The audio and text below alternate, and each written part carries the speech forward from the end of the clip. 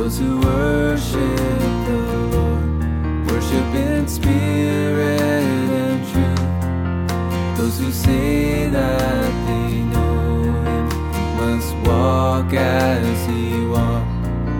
Those who worship the Lord, worship in spirit and truth. Those who say that they know Him must walk as He walked. He is the way and the truth, and in Him is the life. If we obey His word, then we walk in the light. He is the way and the truth, and in Him is the life. If we obey His word, then we walk in the light.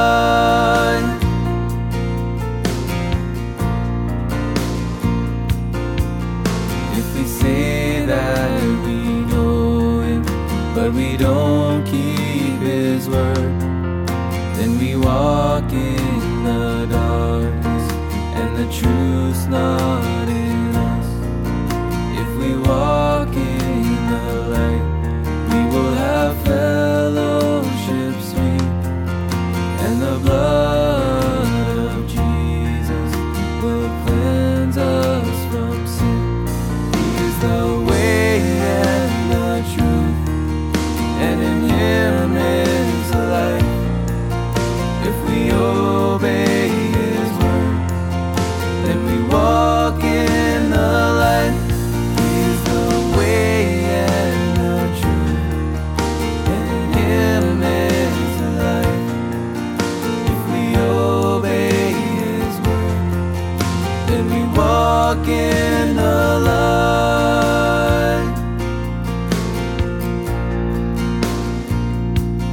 He is the way and the truth, and in Him is the life.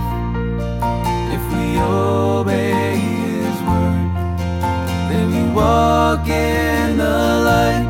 He is the way and the truth, and in Him is the life. If we obey His word, then we walk in the light.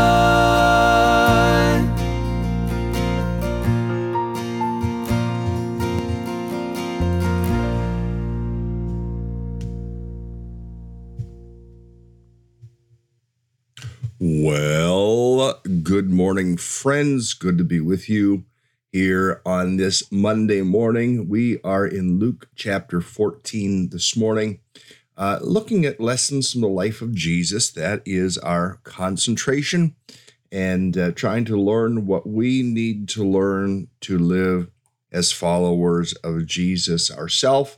I come to you from my home in Belmont, Maine, and you might be listening right here in the state of Maine, or you might be listening in some other state like Virginia or Pennsylvania, or even some other place of the world like Africa or the Philippines. We welcome you from wherever you hail this morning.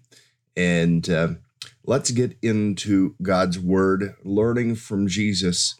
This is what it says to us, Luke chapter 11, picking up at verse 14. Jesus was driving out a demon that was mute. When the demon left, the man who had been mute spoke, and the crowd was amazed. But some of them said, "By Beelzebub, the prince of demons, he is driving out demons." Others tested him by asking for a sign from heaven. Jesus knew their thoughts and said to them, "Any kingdom divided against itself will be ruined, and a house divided against itself will fall. If Satan is divided against himself, how can his kingdom stand? But I say this because you claim that I drive out demons by Beelzebub." Now, Beelzebub is another word term for Satan. Now, if I drive out demons by Beelzebub, by whom do your followers drive them out? So then they will be your judges. But if I drive out demons by the finger of God, then the kingdom of God has come upon you. When a strong man, fully armed, guards his own house, his possessions are safe. But when someone stronger attacks and overpowers him, he takes away the armor in which the man trusted and divides up his plunder. Whoever is not with me is against me, and whoever does not gather with me scatters. Division. There is a simple thought here in verse 17 that we consider, and it can apply to the home, it can apply to the church, it can apply to an entire nation, it can apply to a political party, it can apply in so many different directions. And Jesus simply says this in verse 17. Any kingdom divided against itself will be ruined. A house divided against itself will fall. We can look at this in the context of local ministries like a church or some other ministry. We can look at this in the context of the government and how fractious the government is. Now, I watched a piece this morning that indicated that what just took place in the House of Representatives, over 15 attempts, was a good thing. Someone arguing that gave them the chance to work out many of the things that needed to be worked out before electing or selecting the number 3 person, second in line to the presidency of the United States. And yet, for much of the country, what we thought we were watching there was division in the House of Representatives. And we do see certainly division in our country. We see much division. We are a divided country. There's no doubt about it. Almost right down the middle. So many things politically. People are getting into an office by a slim margin, 51% to 49%, or 50.5% to 49.5%. And we see so much of that in our day that shows the deep, deep division. I have to believe that these words of Jesus that he has spoken here about a kingdom divided against itself will be ruined, that you have to wonder, will this be the ruin of our nation? Now, I do think that, having two sides can be a good thing. I do think that people coming together, having differing perspectives can be a good thing as long as they're willing to dialogue, as long as they're willing to collaborate, as long as they're willing to listen to each other, as long as they're willing to not engage in name calling and all those things, which sometimes we have seen our own American government give into, and acting childish, even some of the people who have run or who will run for political office, quite childish. I'm just telling it. I believe that we look at some of the childishness of it, and we have to understand that a house divided will fall, and we are very, very divided. You can see this in churches sometimes when there's deep division in a church. You can see it in an organization. You can see it in a business. And this is why it is so important that we work toward unity. A unity in the family, a unity among the believers, in local churches. This is why it's so important that we speak and that we listen and that we hear and that we collaborate and that we give consideration and that we view things circumspectly. This is why it is so important, so that we can have unity.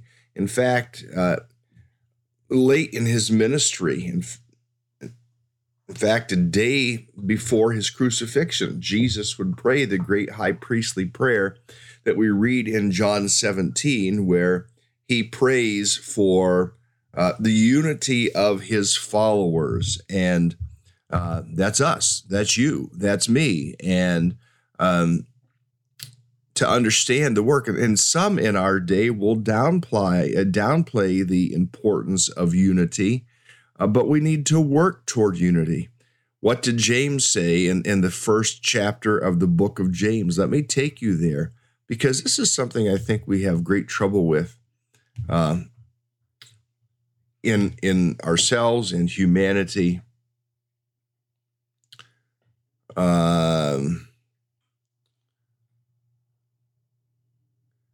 James chapter 1, verse 19. Let me share that with you. It says, "My dear brothers and sisters, take note of this. Everyone should be quick to listen, slow to speak, slow to become angry, because anger does not produce the righteousness that God desires." And we're not always real good at hearing. We're not always real good at taking constructive criticism. There's criticism, there is ill-willed criticism, and there's well-intentioned criticism, and we're often not very good at hearing that. The book of Ephesians, chapter 4, gives us some other insight to consider when it comes to this idea of speaking and listening. Let me bring that up for you here. Ephesians chapter 4, verse 15 says this: "Instead, speaking the truth in love, we will grow up to become in every respect the mature body of him who is the head, that is Christ. From him the whole body, joined and held together by every supporting ligament, grows and builds itself up in love as each part does its work." The importance of learning to be able to speak truth to each other for the benefit of the body. We need to speak truth to each other in these kinds of ways. And we need to listen. As James said, we need to be quick to listen. That is a necessity.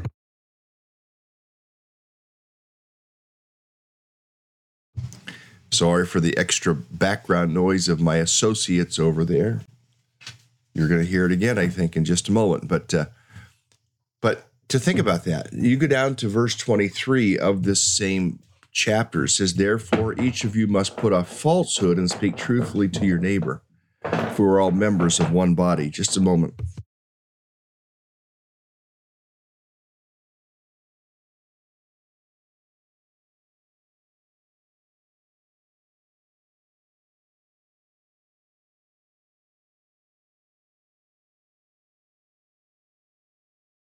And adjusting to a new workspace, I have to figure out how to mitigate some of the background distractions that can take place here.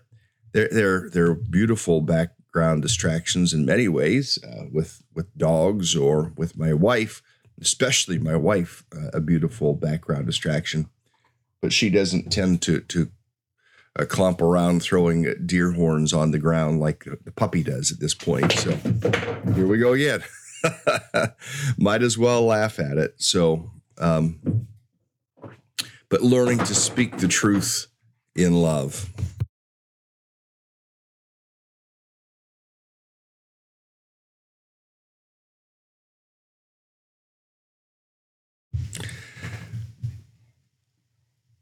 I will tell you that's something that maybe I am trying to grow into, trying to learn to speak the truth lovingly. Sometimes there are a couple different things that we will do when it comes to speaking the truth in love.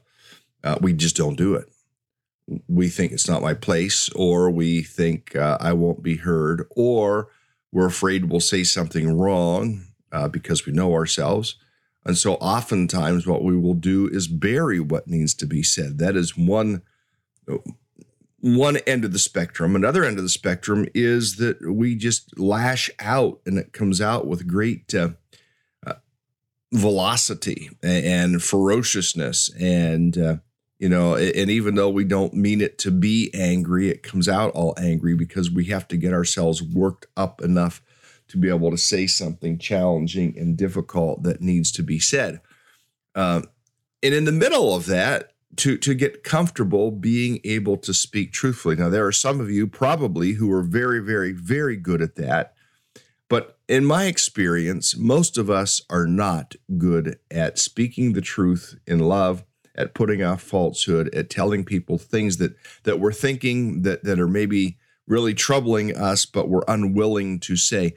How can a person make an adjustment unless we first talk to them about what it is that maybe is bothering us. A lot of times we will downplay it and we'll say, if they say, what's bothering you? Well, nothing, I'm fine. Well, really, truly, we need to learn to be honest with each other in that regard. Division. What leads to division is not speaking truthfully. What leads to division is the word I. I want this, and I want that, and I. And we've talked about this before. The letter I comes in the middle, the exact middle of two very profoundly affecting words, actions, attitudes that affect us profoundly. One of those words is a 3-letter word. The other word is a 6-letter, 1, 2, 3, 4, 5-letter word. I have to count the letters in that word. I think I'm right. And one word, 3-letter word, is sin. I is right in the middle of sin. And the other word is pride. I is right in the middle of the word pride. Lord, help us. Help us deal with our pride. Help us deal with our sins, and especially the sin of pride. Lord, help us. Now, continuing in the text, he says these things. He said, if Satan is divided against himself, how can his kingdom stand? I tell you this because you claim that I drive out demons by Beelzebub. And if I drive out demons by Beelzebub, by whom do your followers drive them out? In other words, he's saying, well, how about you? Maybe you guys are the followers of Beelzebub. Maybe, so maybe if I'm driving out demons by Beelzebub, what's to say that you're not driving out demons by Beelzebub? And put that together, by Beelzebub.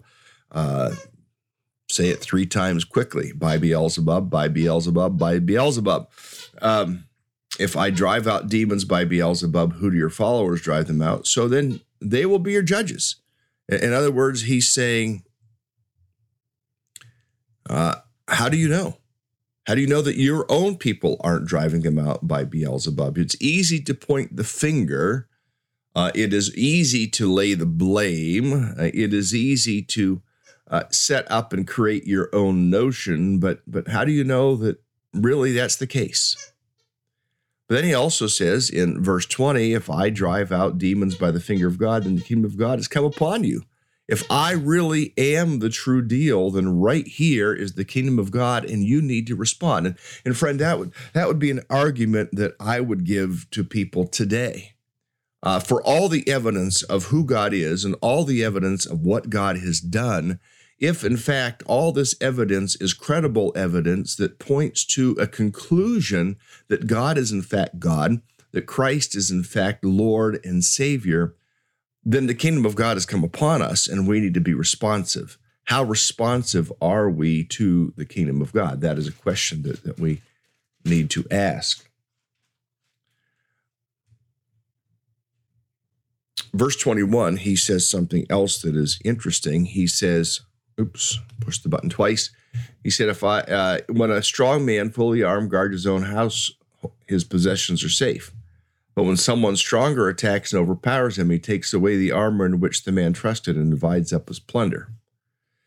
Then he says, whoever is not with me is against me. Whoever does not gather with me scatters. I want to take us into Eugene Peterson's The Message for just a moment to see how he renders this, to see what insight we might get from at least this section, verses 21 through 23. It says, when a strong man armed to the teeth stands guard in front of in his front yard, his property is safe and sound. But when a stronger man comes along with superior weapons, then he's beaten at his own game. The arsenal that gave him such confidence gets hauled off and his precious possessions get plundered. I mean, there are sometimes people who come who's stronger. Verse 23, this is war and there's no neutral ground. If you're not on my side, you're the enemy. If you're not helping, you're making things worse. And so in that comes a challenge of whose side are we on?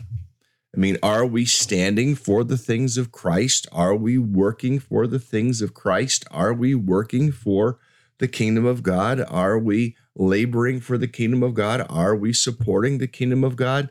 If you're not on my side, you're the enemy. Which are you? Can you say unequivocally, yes, I am on the side of Christ? And many of you, most of you who at least log in the mornings,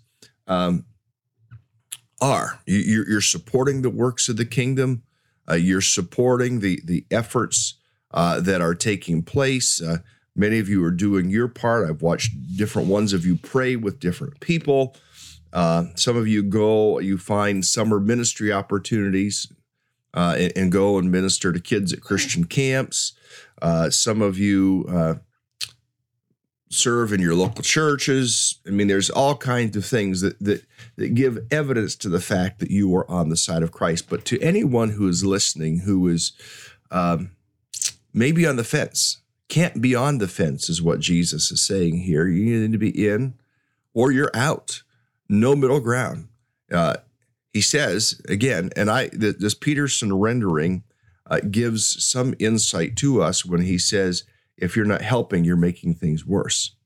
And sometimes that is the case. I posted a piece this morning on Facebook that a guy that I went to college with, in fact, he wasn't in college. He was a man about my age, but he was still on their local farm down in Marietta area, between Marietta, can't remember the town, that was between Marietta and Lancaster. There's a town. But anyway, he's a dairy farmer about my age. So he's a pastor of a church, and he and some friends made the post that they made that does give you some insight into what it's like. Hang on just a second.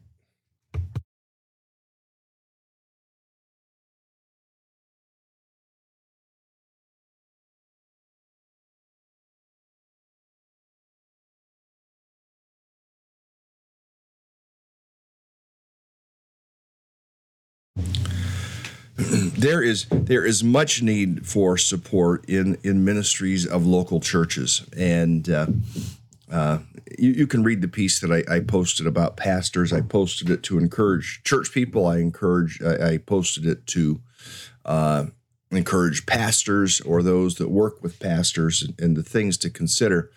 We don't punch a time clock in and out, and we don't.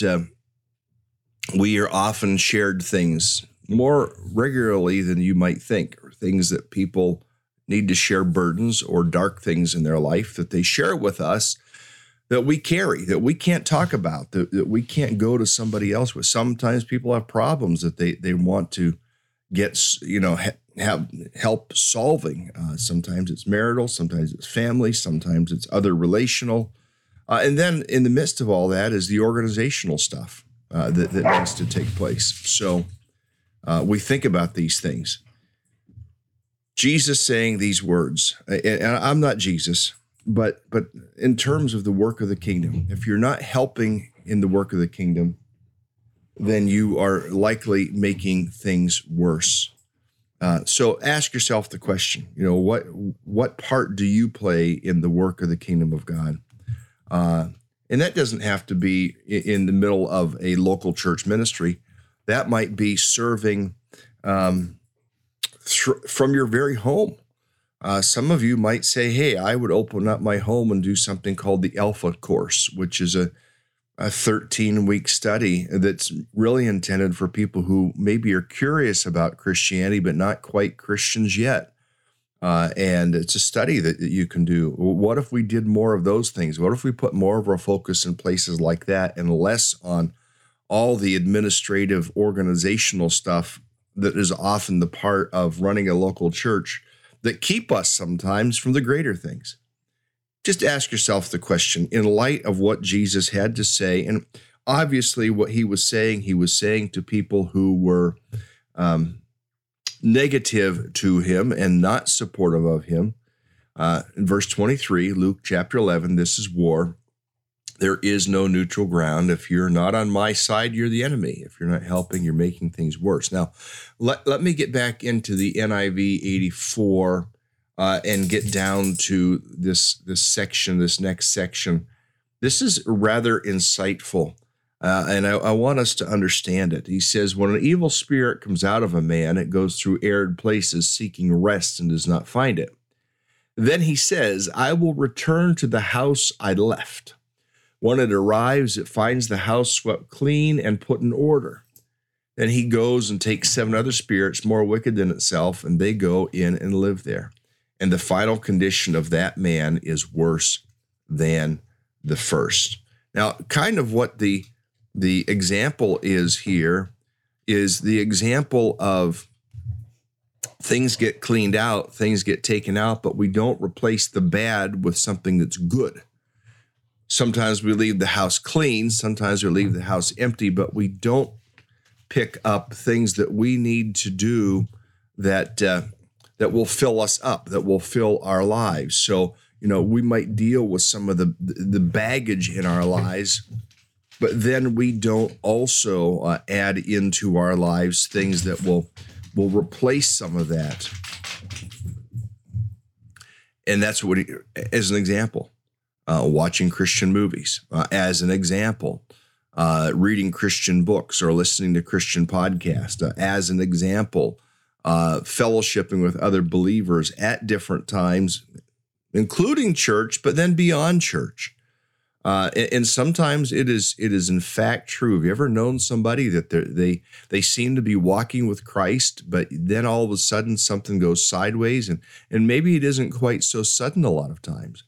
Maybe it's just the fact that they have not filled their lives up with kingdom things. They've not filled their lives up with the pursuit of God. And so there are people who will give their lives to Christ. There are people who will pray to receive Christ and things of that nature, but they stop there. We need to keep going. We need to, otherwise the unclean spirit sometimes can return. And as Jesus said in verse 26, make the final condition worse than the first. One last little section we're going to cover this morning is in verses 27 and 28. As Jesus was saying these things, a woman in the crowd called out, "Blessed is the mother who gave you birth and nursed you." Now, obviously, we know that our Catholic friends and many Catholic brothers and sisters, they have been brought up with the thought of giving high regard to Mary. In my estimation, sometimes too high a regard, because we're told to honor her, but we're never told to pray to her. We are told to pray to Jesus, and we are told to come before the Father. Nowhere does it talk anywhere in the Scripture about praying to saints. Now, I'm not here to castigate my Catholic brothers and sisters, many of whom really love Jesus, but that has been what they have been taught. And sometimes coming out of a verse like this, a woman in the crowd called out, "Blessed is the mother who gave you birth and nursed you." And so again, this woman cries out and says these things, but then you look at the response of Jesus. He replied, "Blessed rather are those who hear the word of God," and notice the last part, "and obey it." Blessed are those who hear the word of God and obey it. This is what he's looking for. He's looking for us to hear the word of God. He's looking for us to apply the word of God to our lives. We're the ones who will be blessed. And sometimes it's challenging. Sometimes there are areas of life where we don't want to apply the scriptures, but we will be all the better off when we make that application and obey the word of God. Division, unclean spirits, true blessedness, the happiness, the joyfulness of hearing the word and obeying the word. May we make that our focus today. Lord, help us to fill our lives with godly things. Help us to fill our lives with things that honor you. Help us to fill our lives with works of the kingdom. Help us to fill our lives with works of the kingdom, not just within the walls of a local church, but everywhere we go in the community, to think about how are we spreading the fragrance of Christ. Help us today, Lord, to be those blessed people who've heard the word and apply the word, that we might bring you honor and glory in Jesus' name. Amen. Lord, hear our prayer. Friends, that is a wrap for today. We'll pick back up tomorrow. You have a great day, everyone. See you then.